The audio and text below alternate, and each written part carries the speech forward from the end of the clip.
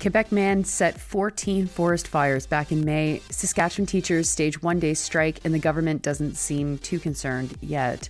Family and community support workers on military bases in Ontario and Quebec are also on strike, and Iranian bombs killed 2 children in Pakistan, near those countries' shared border. Good morning. It's Wednesday, January 17th. I'm Nora, and here are your headlines.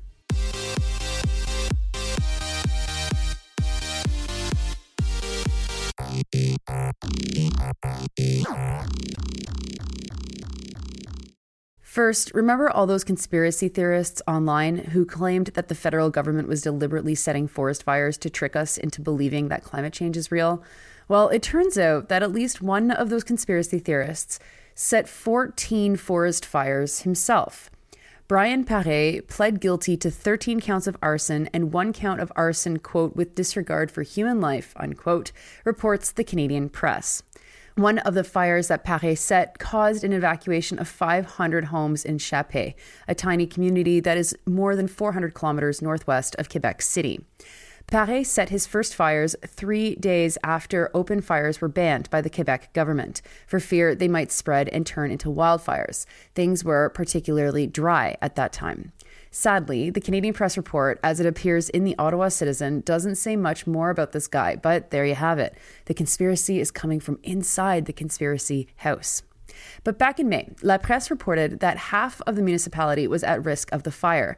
Quebec's Forest Fire Fighting Service, SOTFEU, tried to fight back the flames but wasn't able to. The fire was too intense. Residents of Chapé were told to evacuate to an arena in Chibougamau, about 45 kilometers away.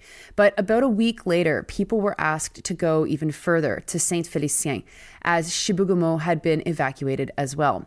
An emergency shelter was set up to receive people who fled the 250 kilometers away, and some 150 forest firefighters tried to keep the blaze at bay. Next to Saskatchewan, where yesterday teachers staged a one-day strike. The 13,500 members of the Saskatchewan Teachers Federation braved the frigid temperatures to demand more support from the government for their students, reported Alex Saloom from the Regina Leader-Post. There were 40 rallies held across the province. Class sizes are too big and classes have become too complex, say teachers that Saloom talked to. One teacher said that it's common to have kids at 7 or 8 different literacy and numeracy levels in the same class. Basically, we've got one-room schoolhouses again, except the kids are the same age. Devin Peters, one teacher, decried the fact that their school's part-time psychologist has a caseload of 250 students, and that, quote, "Heck, I'm rationing pencils, man. I'm not allowed to give pencils to my kids," unquote. The teachers and government have been in bargaining for 7 months, but Saloom reports that bargaining has stalled. A conciliation report slammed government negotiators for not negotiating with the teachers. The conciliation report said this, quote, "The government side cannot continually put forward the need for local autonomy and local decision-making at the school board level when no local ability to raise funds to support any such decisions exist. School boards are simply unable to address the issues," unquote. Saloom quoted Minister of Education Jeremy Cockrill saying, quote, "The 27 school divisions in Saskatchewan should be the arbiters of matters related to classroom complexity and composition," unquote. Saloom mentions that Cockrill says this, quote unquote, again. I think this is such an interesting point. The government claiming that the school boards are the ones that have to do these negotiations is completely ridiculous. School boards manage, school boards oversee, school boards give some level of local democracy over the education that kids are getting in a particular area, but they can't raise funds. They don't have the ability to get more money. That all comes from the government.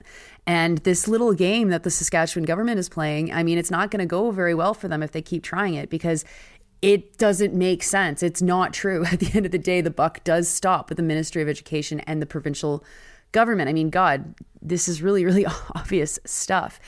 Minister Cockrill also said that the teacher's salary ask is, quote, "unreasonable and unfair," and that the government isn't going to change its position, which, newsflash, that's not how negotiations work. Anyway, Now, somewhat annoyingly, this article doesn't actually say what the teachers' salary demands are. So we actually can't figure out whether or not they are unreasonable and unfair, as Cockrell says they are.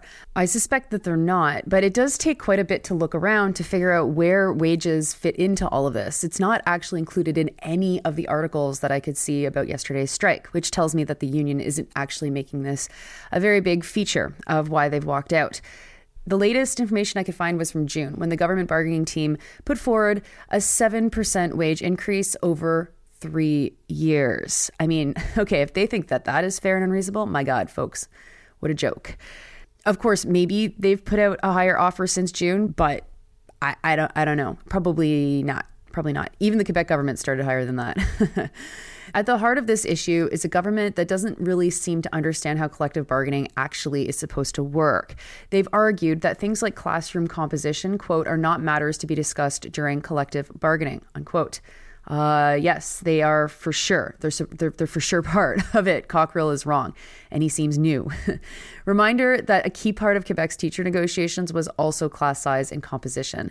They had to go on a 6-week strike. If that happens in Saskatchewan, my advice to you folks is to work with local community centers to organize daycares and day camps. That will allow you to have the longest strike necessary while parents will stand by you. Next to more strike news. Some 500 workers walked off the job at military bases in Ontario and Quebec yesterday. Natalia Goodwin from CBC News reports that the workers at Petawawa, Kingston, Valcartier, Montreal, and Bagotville are on strike, plus some Ottawa-based employees. They mostly do family support work and other technical support work for military personnel. Indeed, in Quebec City, because of the English community being so small, it's impossible for an Anglophone to live here and not know someone who works or has worked at one of these roles at Valcartier. The workers are represented by the Union of National Defence Employees, which is a subsection of the Public Service Alliance of Canada. The employees aren't employed directly by National Defence, though, and that's part of why they're in the situation that they find themselves. They are employed by an agency that isn't covered under the Public Service Employment Act. And therefore, the employees are paid less than workers doing similar work in other parts of Canada. Goodwin cites shipping and receiving clerks at Petawawa as an example. They make just above minimum wage at $17.19 per hour and 54% less than someone who's working a similar job but who also works for National Defence. Management said that they will keep services going during the strike and did not respond to questions asked by CBC. And finally, to Islamabad. Iranian air attacks in Pakistan have killed 2 children and injured 3 other children, says Pakistan. The blasts happened in Balochistan province. Pakistan and Iran share a 1,000-kilometer border that is sparsely populated, reports Al Jazeera. Pakistan's foreign ministry decried the attack and said that, quote, this violation of Pakistan's sovereignty can have serious consequences, unquote.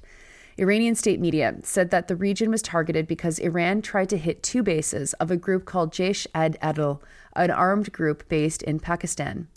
Iran hasn't officially commented.